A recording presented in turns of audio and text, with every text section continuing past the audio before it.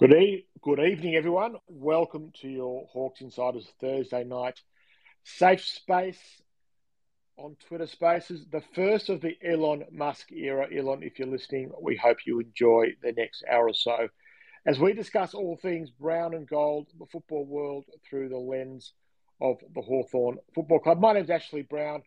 Great to have everybody here joining us. A bit to get through tonight. So without further ado, I will say good evening to my co-host. Hello, Andrew Weiss. Good evening, Ash. Good evening, all. And yeah, must admit, Prinsy and I were chatting off air about how excited we were now with the possibility of joining you and Darren with a blue tick next to our name. So, yeah, exciting times in the world of Twitter. Darren Levine, hello. It might be the other way around. We may lose our blue ticks unless we're prepared to pay for them. Yeah, there's no way I'm paying $8 for this blue tick. I think you've got to earn the blue ticks, Andrew. So, well, it really only need a blue tick if someone's out there trying to pretend to be you. And I don't think that's going to be the case with me, nor do I think it's going to be the case with you, Daz. So I think we're pretty safe to drop the blue ticks in the next little while if our Lord, Master and Overlord Elon Musk is going to make us pay for them. But we will see what happens there. And hello, Danny Prinz. Hello, Ash. No grand designs on any blue ticks on this end. I think I can spend that money elsewhere. Maybe on the Hawks, on a good subscription to the Hawks Insiders, maybe. Or maybe on the very latest ISC training tops. Bit to get through tonight on the show and on the Twitter Spaces or on the podcast if you're listening to us as well on delay. Just to give you a heads up, we are going to be talking a bit about the Hawks merchandise deal. We're going to look at our new medium forward, Fergus Green, which is a nice segue into our guest for the evening, which is a friend of us here at HI, Ed Sill, who will talk to us both in his capacity as watching Fergus Green play every game for the last couple of years and also as an aspiring board member of the Hawthorn Football Club. We're going to do a bit of draft talk because I know there's been people out there who want to start talking about the draft and we're only too happy to oblige. And we'll put a bow on the first season of AFLW, which finished last Saturday night in Perth. So a fair bit to get through and just a little bit of housekeeping, as I like to do at the start. We are in the fortunate position here at HI that we have been approached by several of the people involved in the forthcoming election who really want to use this as a platform to have a chat about the club and their vision for the club. We've decided we're going to take them up on it. So it'll be some on Spaces, some will be special podcasts, including one we're recording with James Molino tomorrow. So we think it's important, but it won't be the only thing we're discussing over the next few weeks. But it is an important development for the footy club. So we do want to stay on top of it and use our platform as the number one and the most informative Hawthorn media, sort of non-official Hawthorn media source out there. So we are very keen to allow these people to come and talk about their love of the club and their vision for the club, which we will do in various forums over the next little while. But we'll park that to the side for a little bit. And with a thank you, everybody, for your continual support of us here at Hawks Insiders. $5 a month and $50 for the season for what I think is, a lot of people think is great Hawthorn content. Let's get into it. The big talking point, the first one we'll get into was the drop finally came. And of course, if you've got something you want to add to the conversation, anything we're doing next while with Ed when he comes on, make a request to speak. We'll do our best to get you on so you can have your say as well.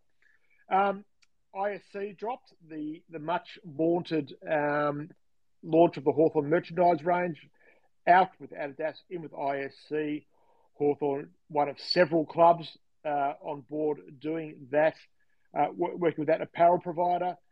Fair to say, as I welcome you, Darren, because this is your specialty, mixed feelings amongst the Hawk Nation about the range of goodies that ISC have come up with.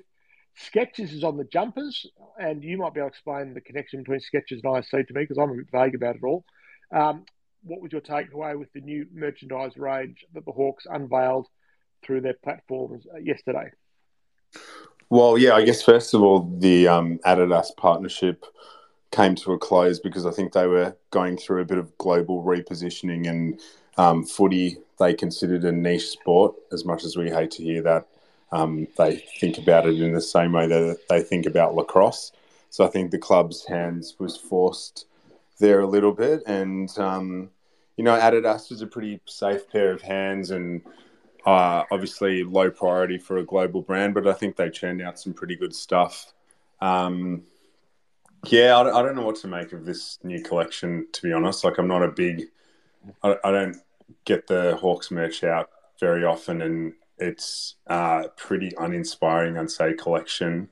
I think at a time where clubs, especially globally, and you look at how the Premier League and how important merch is to their offering and to building that sort of fan base from a young age, I think it's just a pretty paint by numbers sort of collection of merch, and I think it's not really boundary pushing. I think I really like the idea of voting for a retro piece, but pretty bland and uninspiring, to be honest. And I think if the club's serious about courting the next generation of young Hawk fans, I don't think they're going to get too excited about a kind of navy blue puffer jacket or some of the stuff that I've seen. So yeah, and the Skechers partnership, I'm not really sure where that fits in, and I think we'll probably learn more over the next few weeks. I don't think there's any connection between the two brands as far as I know. I know Skechers is going through a bit of a global rebrand, and they're going all in on sport. But it's just going to be interesting to see how that partnership works. I think with Skechers, there won't be footwear just yet, but there is a possibility down the track they get the footwear. But players have never been obliged to wear the footwear of the club's apparel sponsor, by the way. That's players have always struck their own footwear deals. So just because Skechers get into the footy boot market doesn't mean that 44 Hawthorn players are going to be running around wearing Skechers boots. Danny, you took a slightly counter point of view on our WhatsApp discussion as all this dropped yesterday. Yeah, look, I mean, I think two sides to the story, and there's two sides to every coin. And I think with this situation, the partnership with Adidas obviously finishing, and the Hawks maybe not the most attractive brand at the moment in the marketplace for apparel sponsorship. The grand designs of having Nike or Puma coming back to Puma, like I saw all over the comments on Twitter and Facebook. That sort of stuff's a bit of a pipe dream when you're sitting, second or third last, possibly next year on the ladder and going through a rebuild. You generally become a more attractive brand when you're higher up the ladder. So I think that the partnership with ISC is great. I wouldn't be surprised if it was a bit of a bridging partnership and not necessarily viewed as a incredibly long-term one like Puma was or Adidas even was, but more so, bridging that gap until we are a very attractive brand in the Australian market. What I will say is some of the stuff I really like. There's some. I think they've done a really good job with offering the same sort of products in brown and gold or in the sort of players light blue training gear.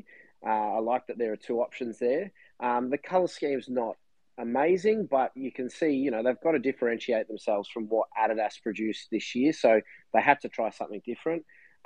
What I do love, and I want to make a real point of it, is the run-on strip tops and the training jerseys with the Indigenous, the hawk, and even the Tasmania written in the native tongue.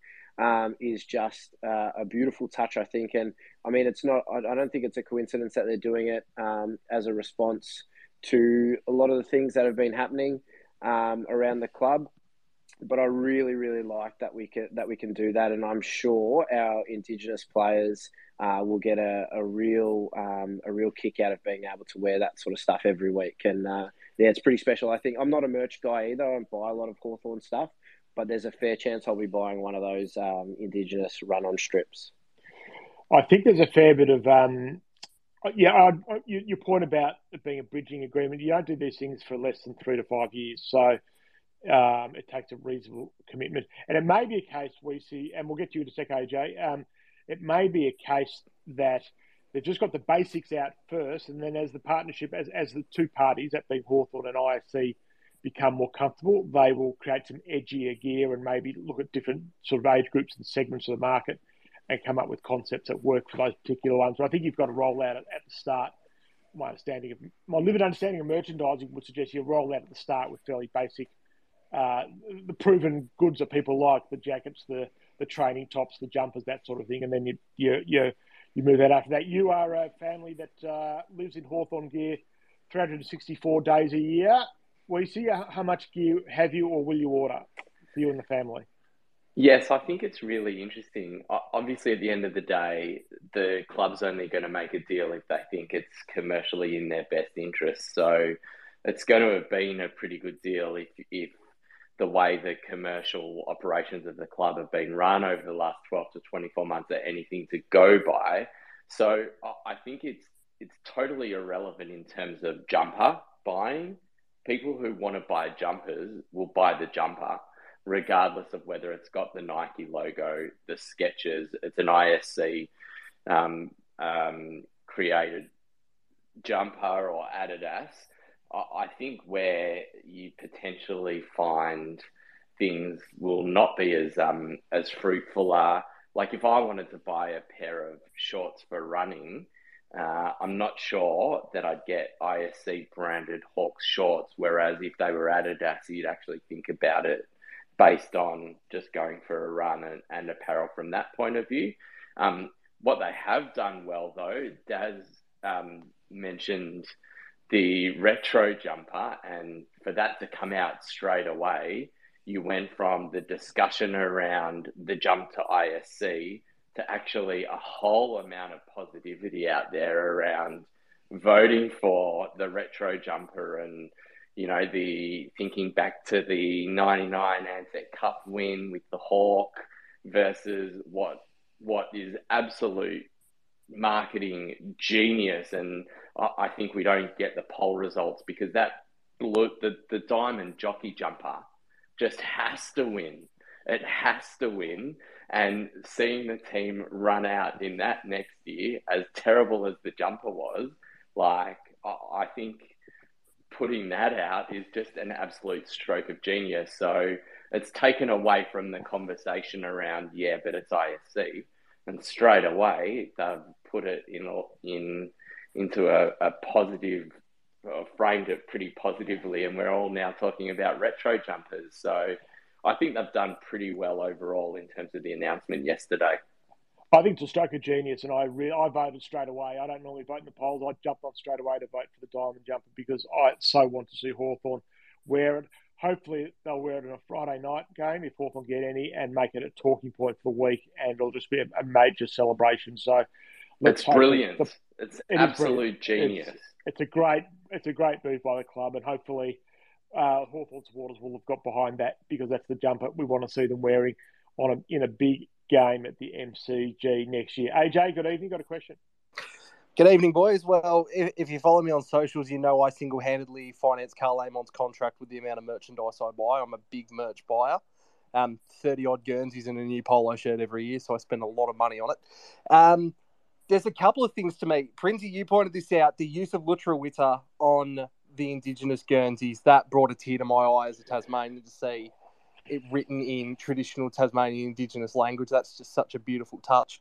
The IFC thing is so confusing, though, because you guys can correct me if I'm wrong. I reckon IFC have jumped out of the AFL game twice now.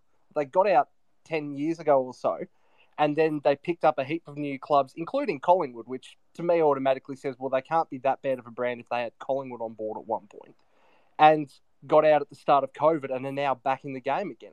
They're a very confusing company. Yeah, well, they've got a very big grassroots footy business as well, I see. So I think it's they never quite got out of footy and then decided to get back in with the best way to build your brand for local footy, grassroots footy, to have some AFL contracts as well. I suspect that is the case there. But sort of know some of the people that I see. We might actually try and get them on the spaces on a quiet time later in the year or early next year. Get the MD of IC as a friend of a friend and get him to sort of talk about the business model. And I think people may be quite interested in that. It's also, Daz mentioned it earlier, AJ, and potentially lends itself to the bridging side of things because Collingwood have just moved to Nike. And then when you look at all of the clubs in the competition that are with ISC, they're not exactly powerhouses in the AFL world. So I think you're about to mention something, Daz, but it potentially leads to what you were talking about in terms of where we're at as a club at the moment, bringing ISC on board. I was going to say, I can't see the ISC logo on that training top, which I agree is awesome and a great gesture by the club. And, you know, if I was to get any piece of Hawks merch, it's that one. So I just see the Skechers logo on there, and I could be wrong, but it could be that Skechers will then, you know, come out with a more sort of edgier, for lack of a better word, line of clothing. On the warm-up top, Daz, the ISC logo is on the jock tag at the bottom of the jumper. Is it? Yep.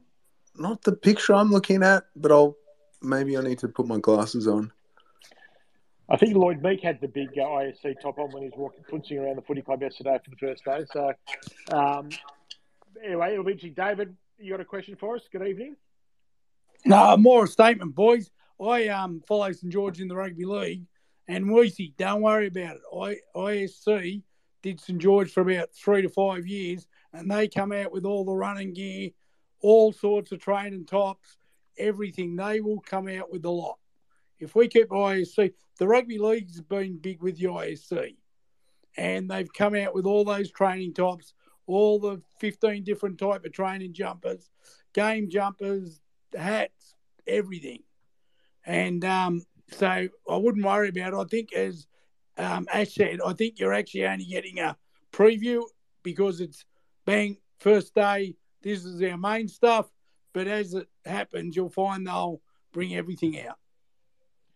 Well, we'll wait to see. As I said, it's day one of what will be probably a 5-year agreement. So a lot of stuff to happen, and I'm sure the club will come out eventually and explain what is going on and what all the different options will be. Let's move on to our next subject, which is Fergus Green joining Hawthorn today as a delisted free agent. He played 5 games for the Bulldogs up until the end of 2020. He spent his last 2 years at Box Hill, where I think he kicked something like 83 goals over a couple of seasons. Before we get Ed Sill to come on and talk about what he noticed about playing him, Danny, what were your thoughts when the news came out from the club today?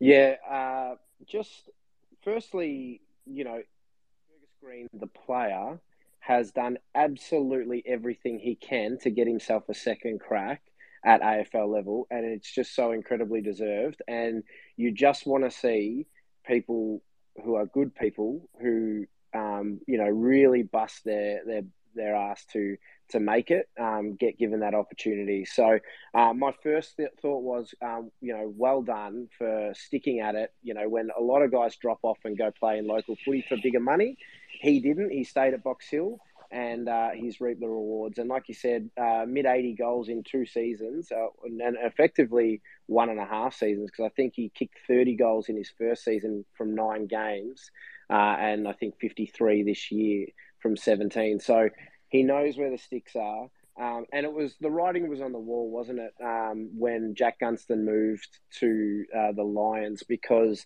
they needed another option, another experienced option. You can't bring in a couple more tall key forwards that are 18-year-old kids in the draft and expect them to compete. And if Cozzy doesn't, and with Jekka being used as a backman in the second half of this year, if Cozzy doesn't take that step, they need somebody else there. And Fergus has been and done it at VFL level. He's proven he's too good for that level. And I'm just really excited to see. I think he's an outside chance to start round 1. I really do. And, you know, at that sort of 193 centimetres, he's crafty. He knows where the sticks are. He can mark it. He can snap it when the ball hits the deck. So, yeah, there's a lot to like there about Fergus Green. And I think I'll let Ed touch on it. But I think the biggest thing to like about him, outside of what he can bring as a footballer, is just what a character he is, and how much he's going to add to the dynamic and the change room vibes he will bring. He is a big vibes man, and I think bringing that can only help the sort of culture that Sam Mitchell's trying to create.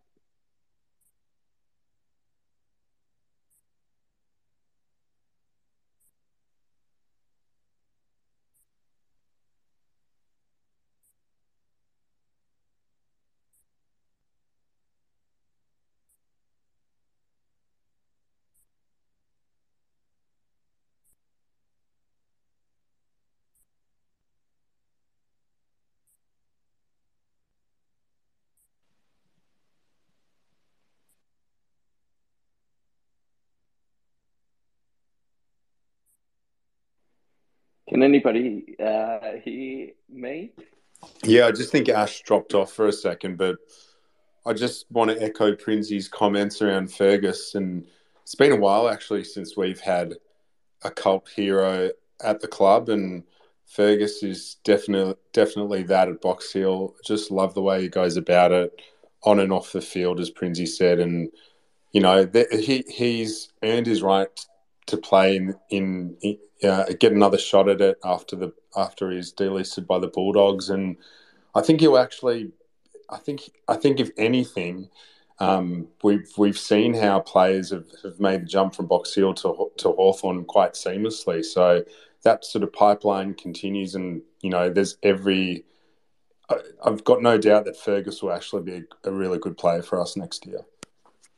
I wonder if down the track it turns out that we look back at the Gunston decision as the sliding doors moment, because he almost fits the bill straight away in terms of playing that role. He's kicked the goals, he's of the age, he's part of the new wave, and yeah, hopefully in the next couple of years we look back and say, actually, despite everything that happened and us wanting Gunners to stay, it turned out to be a wonderful result. Now we're just trying to get Ash back on board.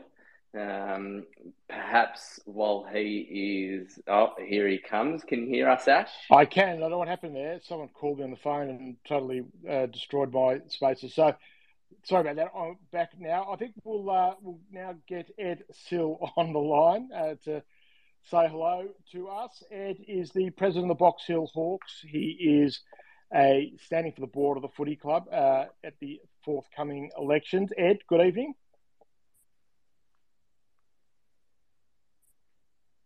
Ed, switch on your mic.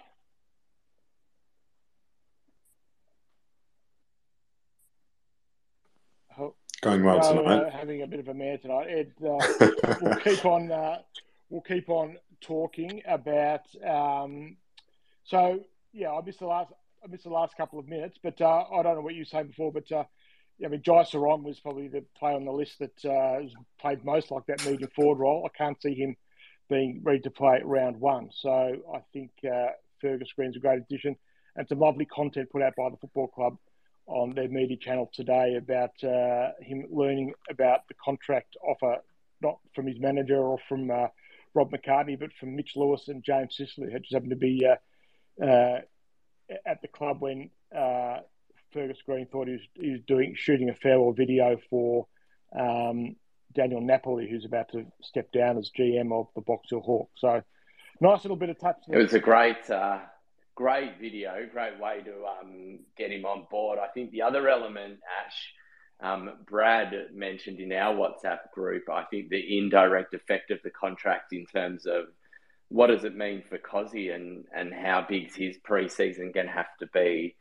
Prinzy already mentioned that he can see a spot for Fergus in round one. Where does that potentially leave Cozzy and the forward setup? So I guess that's the other question that comes with the contract signing today. Yeah, that's right. Well, I think Cozzy's a bit on notice. I think he needs to have a pretty big pre-season.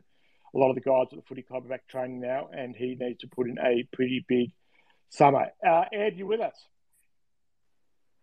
I've just resent the invite, so right, hopefully he's requested. Here we go. Ed, hello. Here we go. Drum roll, everyone.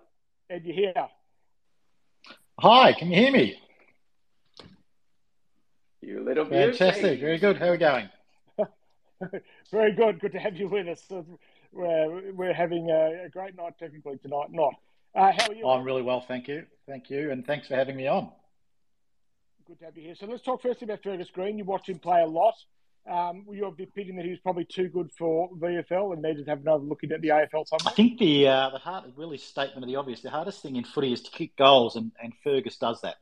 So and I know he was in Sam's mind for quite a while. I mean, any guy picked up from Box Hill inevitably has a backstory because of the way that they've come through to the AFL. With Fergus obviously moving on from Western Bulldogs, Hawthorn invited him down to pre-season training at the start of the year, chose not to pick him up at that point in time. So he came back, didn't drop his bottom lip.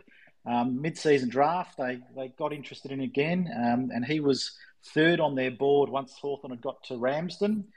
They had Ramsden, Blank, and Fergus. So again, didn't just wasn't picked up. Again, didn't drop his bottom lip, and obviously with Jack moving on, it created an opportunity. Just fantastic. I think this comment made about the resilience. Nobody plays at Box Hill for the money. They're all there to play to their peak, or hopefully get another AFL opportunity. And we had a great moment last night. We welcomed down our new coach, Zane Littlejohn. He'd come down from Brisbane for a few days, and we're able to announce to the senior playing group that Fergus had been picked up, and it was just a great atmosphere and the joy on everybody's face. People did note on it. It's been mentioned tonight. He's got a big personality, and everyone was shocked that he'd managed to keep this a secret for 2 weeks. But no, great perseverance, and thrilled for him and thrilled for the Box Hill people. It's another reaffirmation of that footy department and the great work that they do. It's just become a fantastic supply of footballers to Hawthorn, really, when you think about, going back to even the early days of Sam Mitchell, but lately the partnership is reaping great rewards. I think we during lockdown, we spent a lot of time talking footy, and one of the things we spoke about was how is this all going to impact on the pathways of football? And we thought there was a great opportunity to really work hard, particularly with Gippsland and Eastern Rangers, and really open our eyes up to different pathways. And I think, and that was led by our footy manager, Dan Napoli, and it's borne some fruit. Fergus is a little bit different, having come through the AFL system already. But yeah, no, we're proud. We're proud of the players, but equally we're proud of the people who come through our organisation and grow and develop and get the opportunity to go elsewhere. We had a really odd one. We had a lady psychologist at the start of the year working for Box Hill, who's now the Australian cricket team psychologist. So it's been a great breeding ground for people to ply their trade and move on to their next adventure. All right, so let's get to the main event tonight, Ed, which is your standing for the board of the Hawthorn Football Club at the forthcoming election. Before we get to platform and meaty issues, the question we at Hawks Insiders want to ask all the candidates is to give us your Hawthorn backstory first. Where did you develop your love of the club? The very first game you went to, where you used to watch games at the various home grounds they've had. Just give us your Hawthorn backstory first. Sure. My parents' heritage is out of Europe. My father was Austrian and mum was English. My old man came out for the 1956 Olympics and decided to stay on, and he was working on a construction site, and one of the people on the construction site said, "Mate, you need to follow a VFL team, and that's really important if you want to ingratiate yourself into this country." So that was embedded him relatively early. Thankfully for me, they decided to buy a house in Hawthorn in the mid-60s. And round 1, 1972, my older brother convinced my mum that she needed to take us down to Glenferrie Oval to watch a game of football. My mum was English, so she didn't really know too much about it, but we lived up near the corner of Burke and Barker's Road, anyone familiar with Hawthorn, and we walked down and watched that game. And a lot of you would also recall, unfortunately, I don't remember it, despite being my first game. It was the day that Peter Hudson did his knee. So that was the first entry into AFL, and since then it's just been, other than my family and friends, it's the great love of my life is the Hawthorn Footy Club. We toddled off to Princes Park and sat in the forward pocket for many years, and then off to Waverley, then back through to the MCG. So it's been a great journey along the way. Favourite player? I had a succession of players. So Rodney Ebers was first. Moved down to Terry Wallace. Dunstall took over for a while. Loved Darren Jarman. And then, of course, Sam in more recent times and Cyril. I think that's more than one, but that's sort of the progression of favourite players. That's right, you have a favourite player going through. All right, let's get down to business, Ed. You've declared your candidacy for the board of Hawthorn, and first thing I want to say is, they've actually all 5 candidates for the board are really accomplished. And I think that's a good position for the footy club to be in. I think if you look at the individual records of all of them and what they've contributed to footy and or what they've contributed in general to the community, they're all great people. So I think it's a highly competitive field, I guess, to start from. But let's to peel back. What prompted you to stand? What's concerning you enough to think you want to put your hand up and get involved? Well, first of all, Ash, thanks for your kind words, and can I agree with you? I don't know two of the candidates all that well. I know that the two candidates have been on the board for an extended period of time, and they're Hawthorn people, and so I'm really conscious of that, and hence my preference for this process is to be dealt with in a Hawthorn way. What prompted me to come on the board? I've been having various conversations with senior people at Hawthorn for on and off for a couple of years, and predominantly with Jeff. And there's two issues that have been burning me, and that I think are really important. First of all, it's the theme around the family club.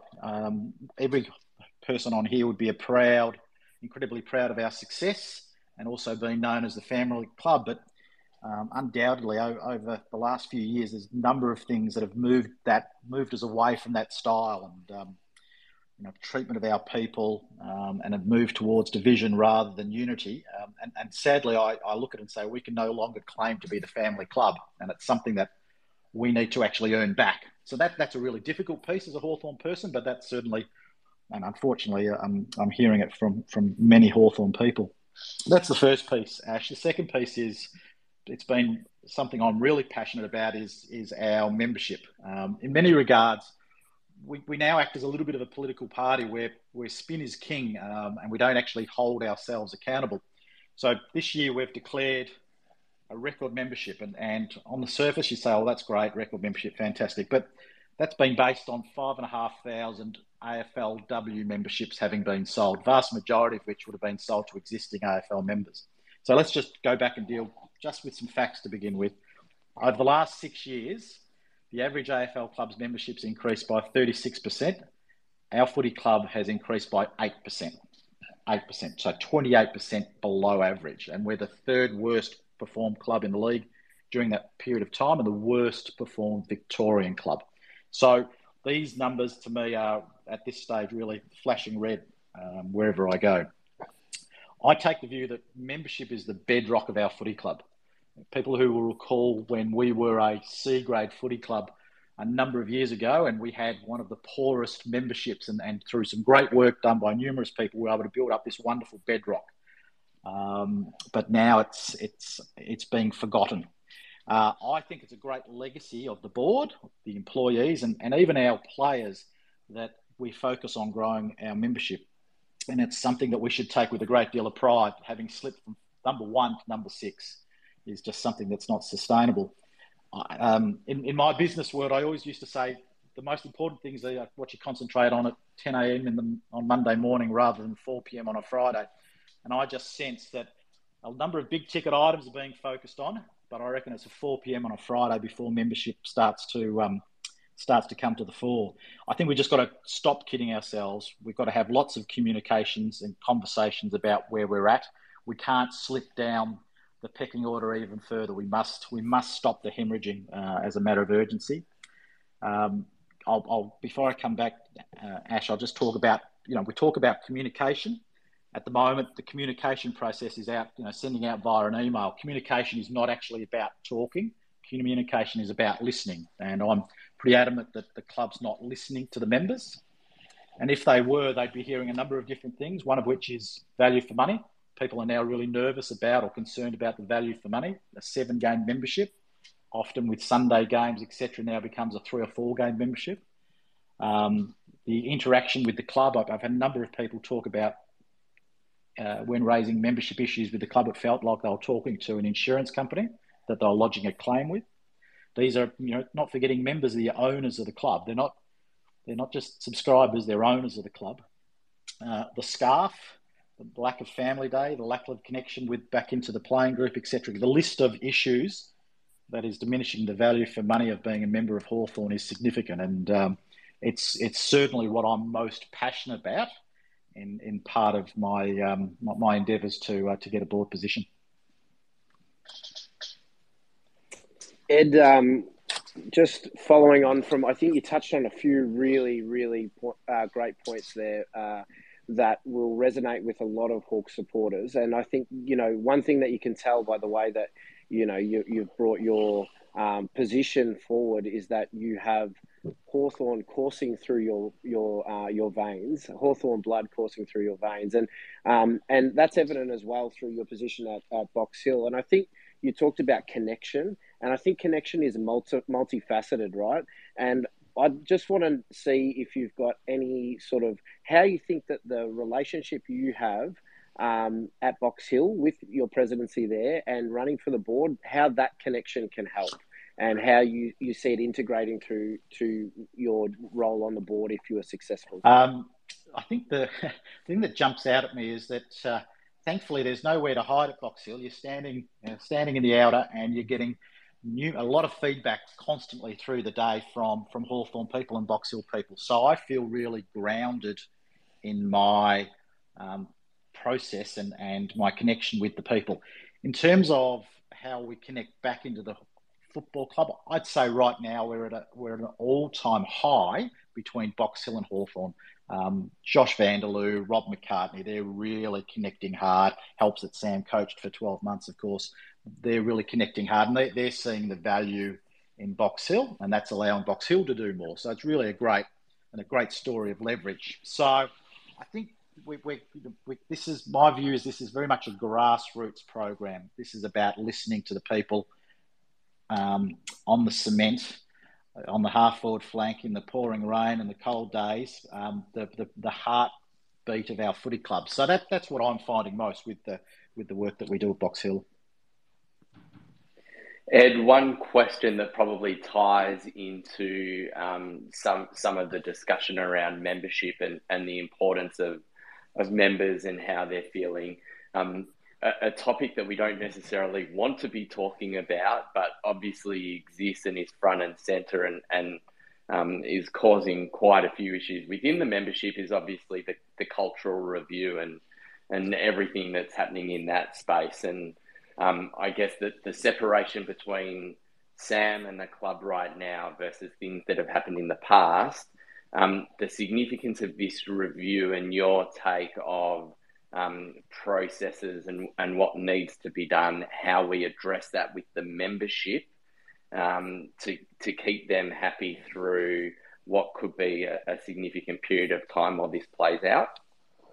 I think there's a couple of ways I'll respond to that. First of all, we as Hawthorn people have to just accept that this is going to take a long time to play out. I don't want to get caught up in terms of taking sides or trying to impose my thoughts on the process. This is a really difficult topic that's going to take a long, long time to resolve.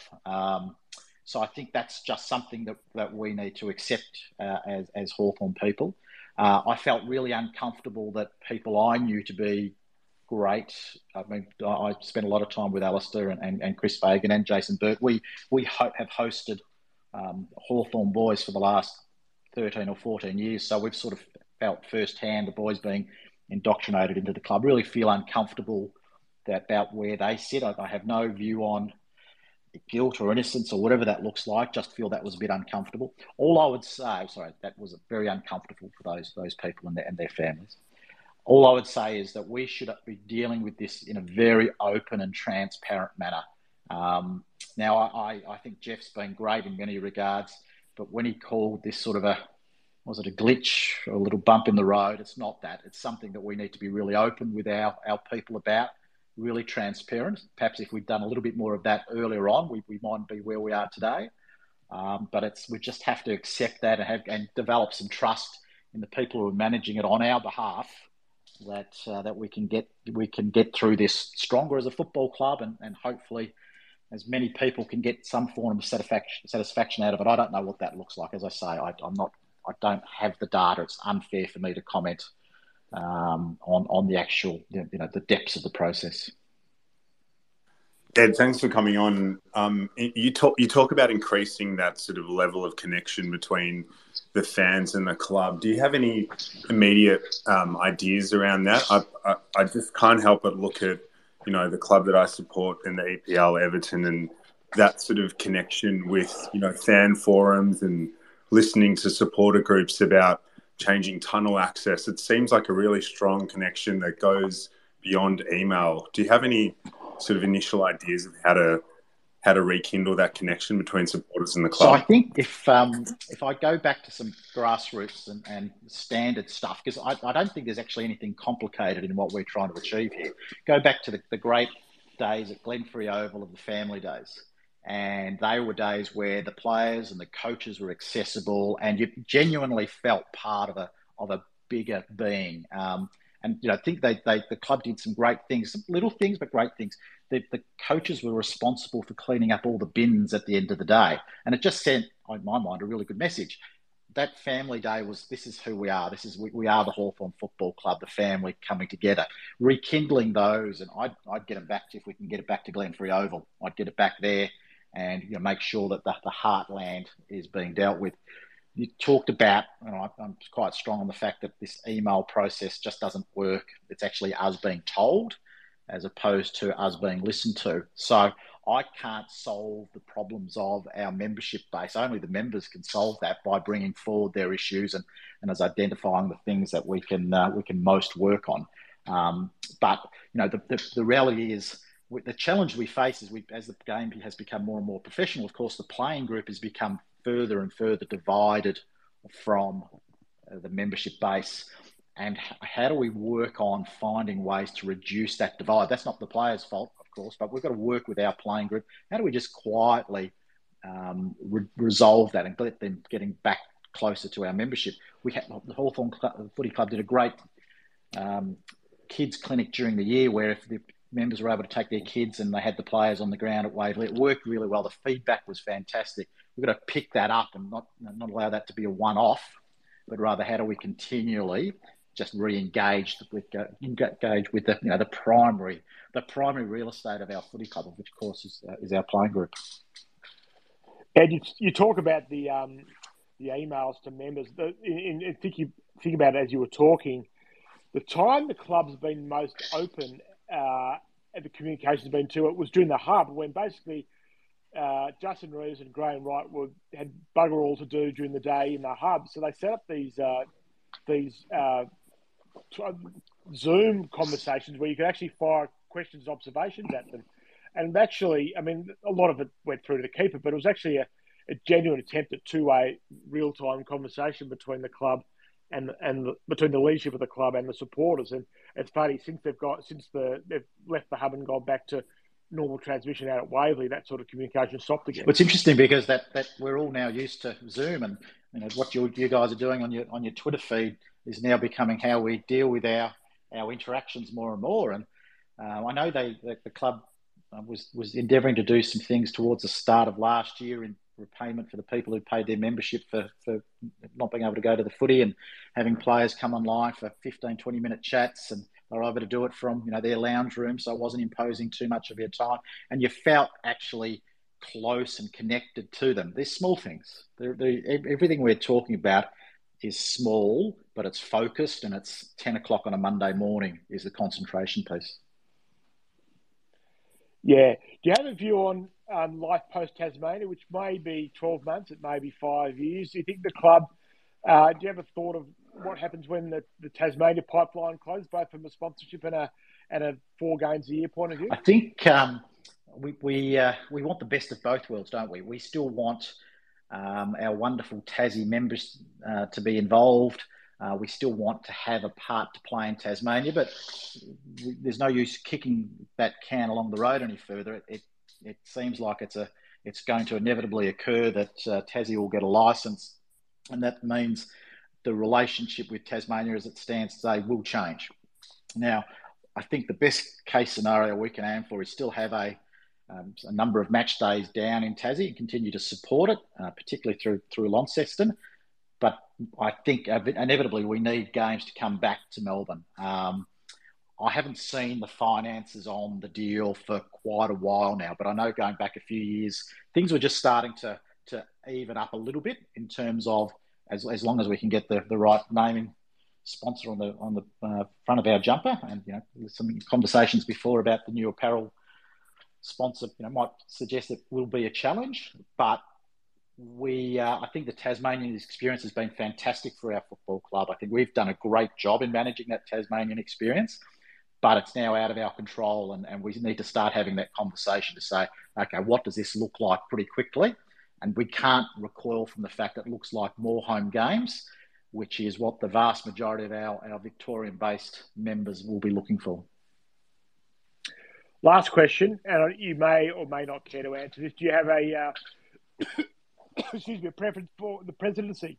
So between Ash, Jeff's email of last week, it was fair to say my phone exploded for about an hour from people I hadn't spoken to in a long time, in many instances, sort of being really disappointed that Jeff was telling everyone how to vote. And I reflected on that a little bit and thought, no, I'm not going to tell people how to vote. I know Peter Nankerville. I have a high degree of respect for him. I think he's a Hawthorn person. I've known Andy Gowes for a long period of time. High level of respect. I think he's a Hawthorn person. All I would urge is that the members to listen to what they've got to say, take their views from what they've got to say. I'm not here to prompt or push my agenda any further than to say I'm just offering myself up as a Hawthorn person. I think I can add value. If not enough members think that I can add value, the day after that occurs, I'm continuing to be a proud, passionate Hawthorn person, doing whatever I can do to support the club. So I'm not here. I have no interest in dividing. I'm just here to offer what I think is some value, but that's up to the members to make that call. All right, Ed. Well, terrific. It's been great to have you on the Spaces tonight, just to talk a bit about your candidacy for the board. No doubt we'll keep talking to you on a fairly regular basis about Box Hill anyway. So thanks for coming on today. Thanks for your support of what we do at Hawks Insiders, and the very best of luck for the next few months. I really appreciate it, and passion for Hawks on this program is inspiring, and we'll just keep pushing forward. All right, thanks, Ed, for joining us, and send our best to the coach as well. We know you talk to him regularly, so we tell him we're all big fans. Great stuff. All right, that was Ed Sill, and Box Hill Hawks president, board candidate for the Hawks at the election, which I think the club announced on the website today. Voting opens, I think, November 18. I might stand corrected, but it's quite soon. So we encourage people here. We get to give all sides, by the way. We will be having a podcast with James Molino, and next week we'll be having one with Peter Nankerville. So lets people think we're pushing one side or the other. We are avowedly neutral, and we hopefully will be getting all candidates to come and speak to us, put their case across in the next little while. But we know that people don't want to talk about the politics for too long. It is nearly draft time. A bit more housekeeping. Diarise this, everybody. In 2 weeks' time, November 17, Cal Toomey, the guru from AFL Media, will be on the Hawks Insiders, as he was last year, to run through the draft from a brown and gold perspective. So that, if you're going to listen to any Spaces this year, November 17 is the one with Cal Toomey. So we haven't forgotten the core business here. Prinzy, you're our draft expert. We'll preview the draft more extensively the closer we get to it. But which sort of 4 or 5 players are you doing your homework on at the moment that you likely think are going to be Hawthorn's, likely to be the first pick for Hawthorn at this stage? Yeah, it's a really good question, Ash, and it's a very fluid situation depending on who you speak to. But I think there's been a bit of movement in terms of earlier on in the year there was a lot of chat around Ashcroft, Wardlaw, Sardis, and then Gap, Sheasel, Cadman, and so on. But for some particular reason I can't quite put my finger on, it seems like there's some conversation that Elijah Sardis has dropped from that first tier of players, and there's a legitimate chance that he might fall to Hawthorn's first pick. So first and foremost, cards out on the table. If Elijah Sardis is available when the Hawks pick, they should absolutely be taking him. I think he's an elite talent, and I think he would be a phenomenal get and a great point of difference for the Hawthorn midfield. If he, as I sort of expect, still goes ahead of where the Hawks pick, there's quite a few good options, and all of the guys that I'd consider at this pick are midfielders and different types of midfielders. So There's a little bit of word around Matthias Philippou, the South Australian tall inside-outside midfielder. He's a very young player. I think he's the youngest player in the draft pool this year, with a December 27th birthday, if my memory serves me. And he's 192 centimetres and loves to kick 50, 60-metre bombs. So, just one with plenty of scope for improvement, with being almost a year, younger. I mean, 4 days later, and he's eligible for next year's draft. And I think, really high upside players. And I think that's what the Hawks need to be looking at with their first pick, 6 or 7, wherever it lies, because they've got some cracking footballers in their midfield unit at the moment, but there is a bit of an X factor missing from that midfield group. And I think over the next couple of drafts, that's what they need to be trying to add.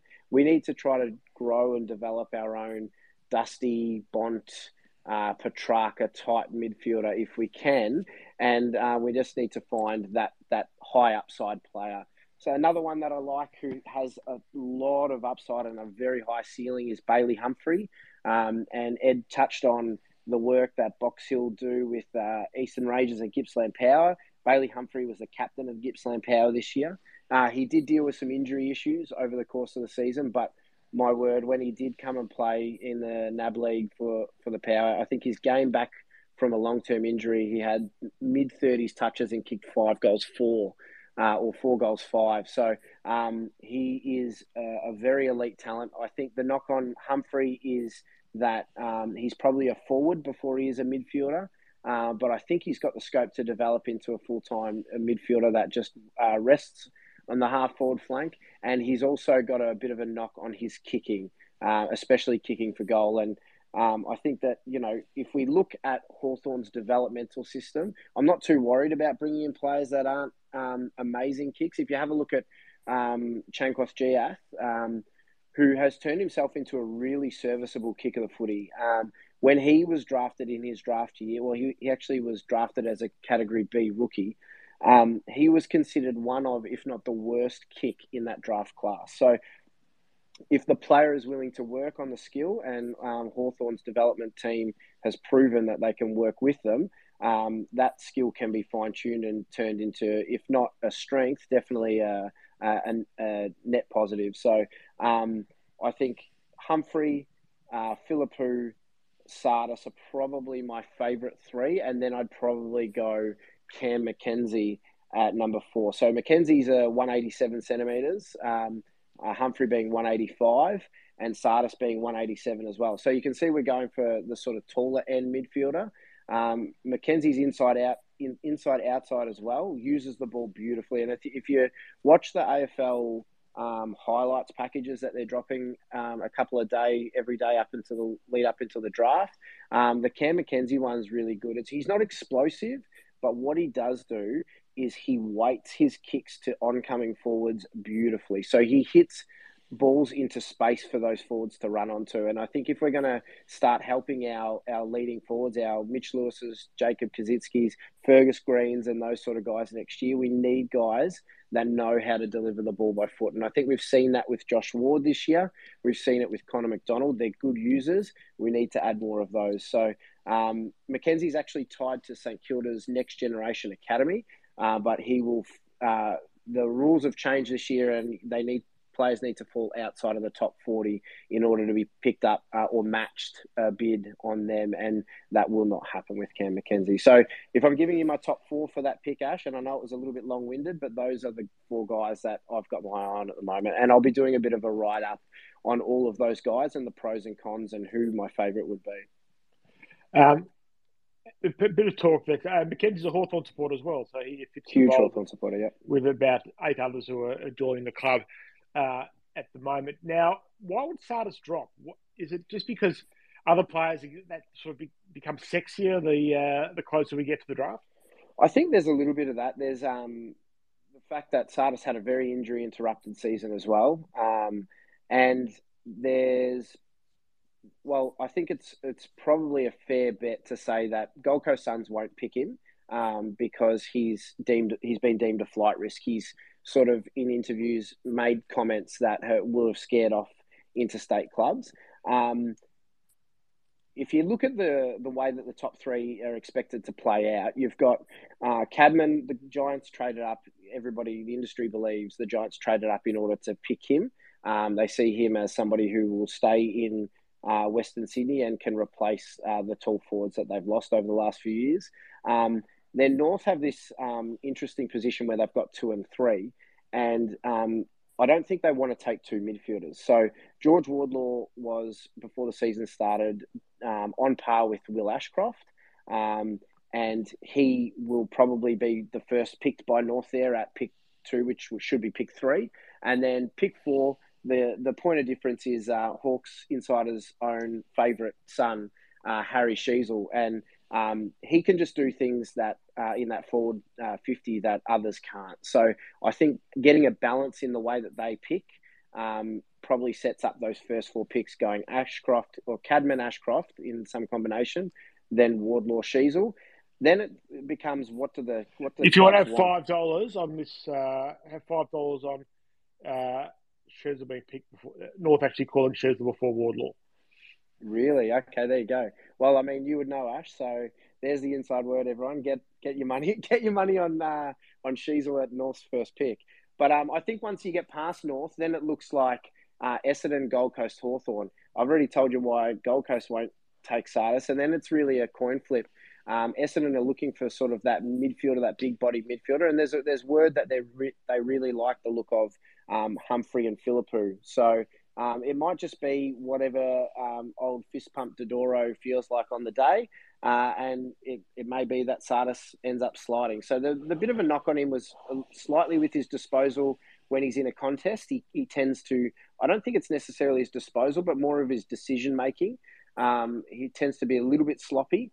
And also that flight risk. In a couple of interviews, he's sort of hinted at the fact that he doesn't want to leave Victoria. So that'd be the reasons why he might slip.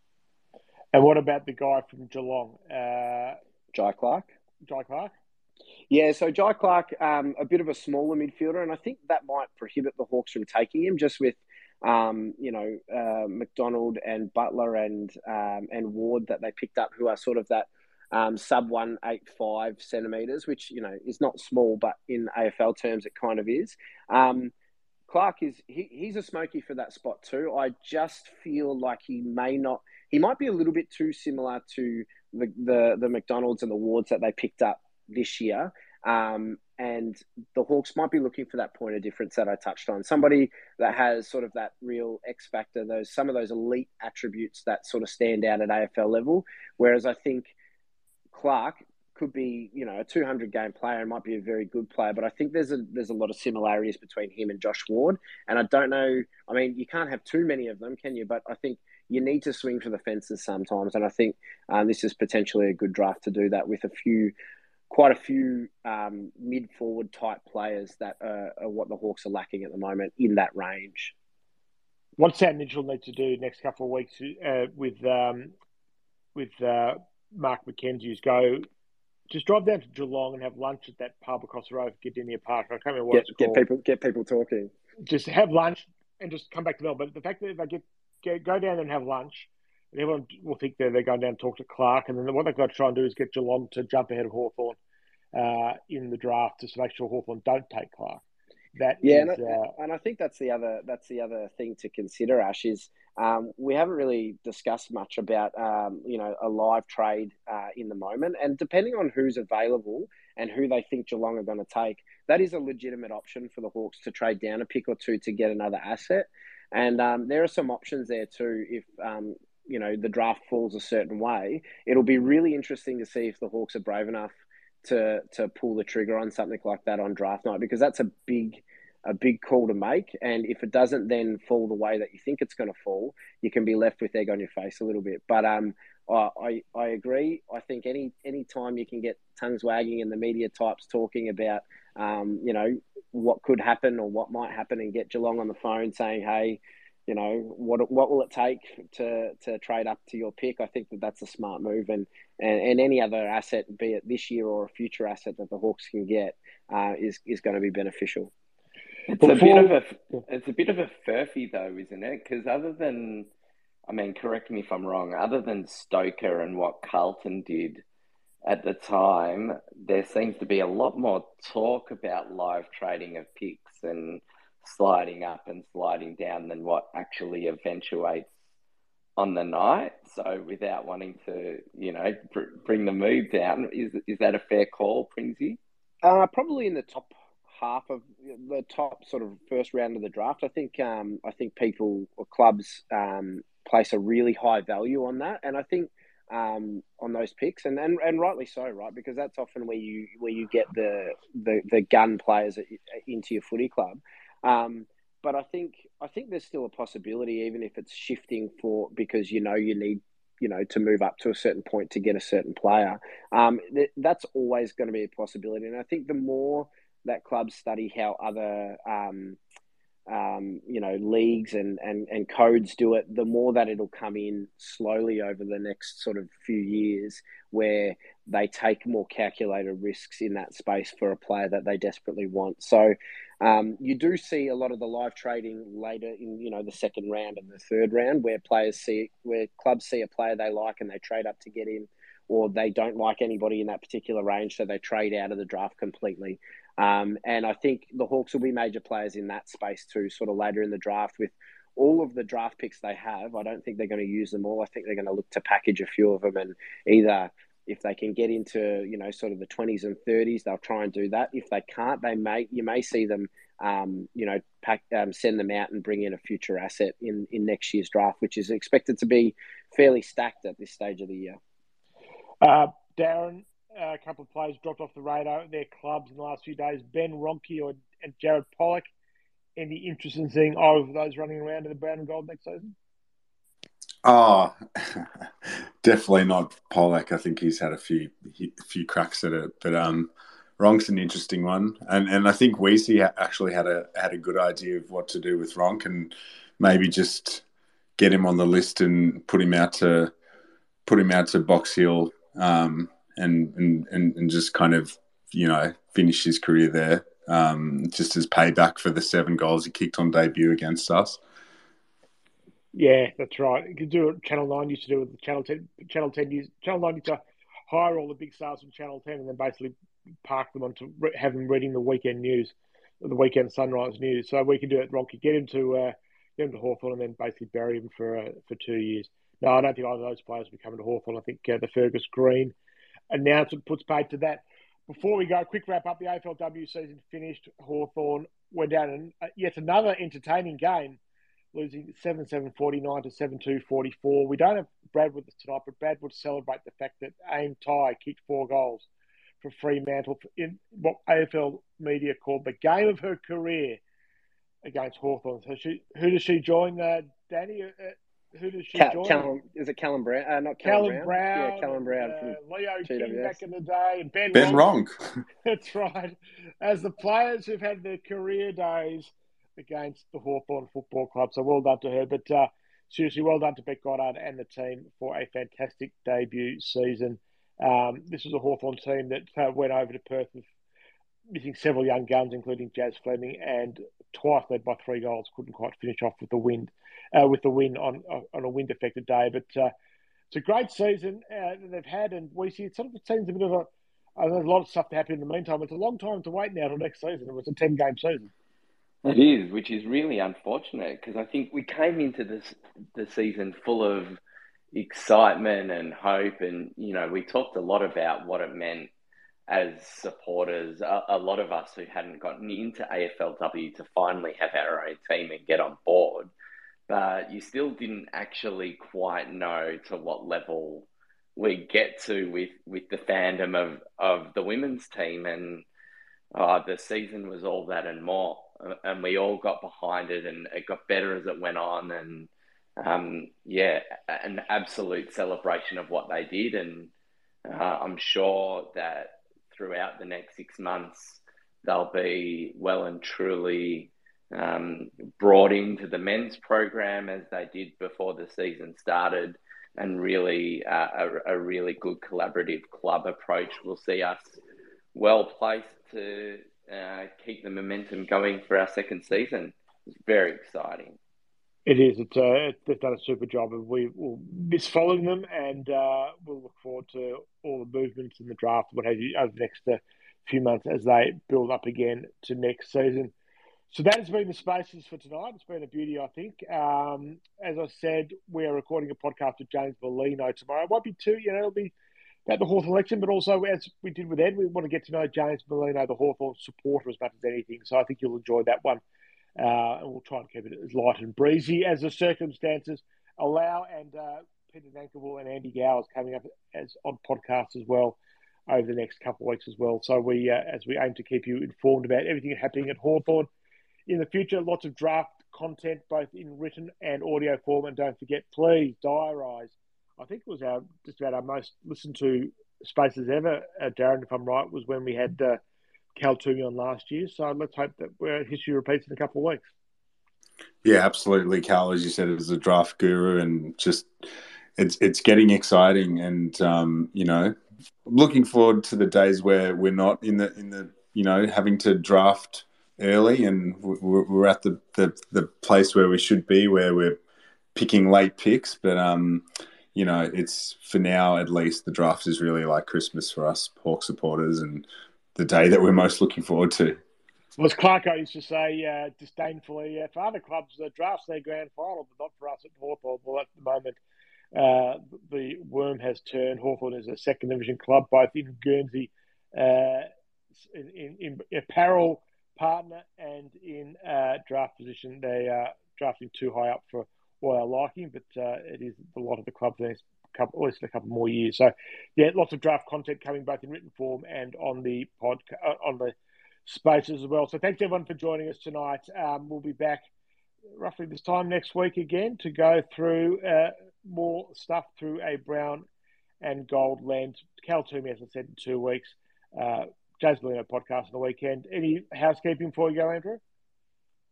No, I think that pretty much covers it. Just keep posted for quite a bit of content over the next couple of weeks. Looking forward to it. That's right. And before too long, they'll be back training again. So there'll be more to talk about then. Thanks, everyone, for listening to Hawks Insider Safe Space tonight. Enjoy your weekend. Enjoy next week. And we look forward to chatting you then. Thanks and good night.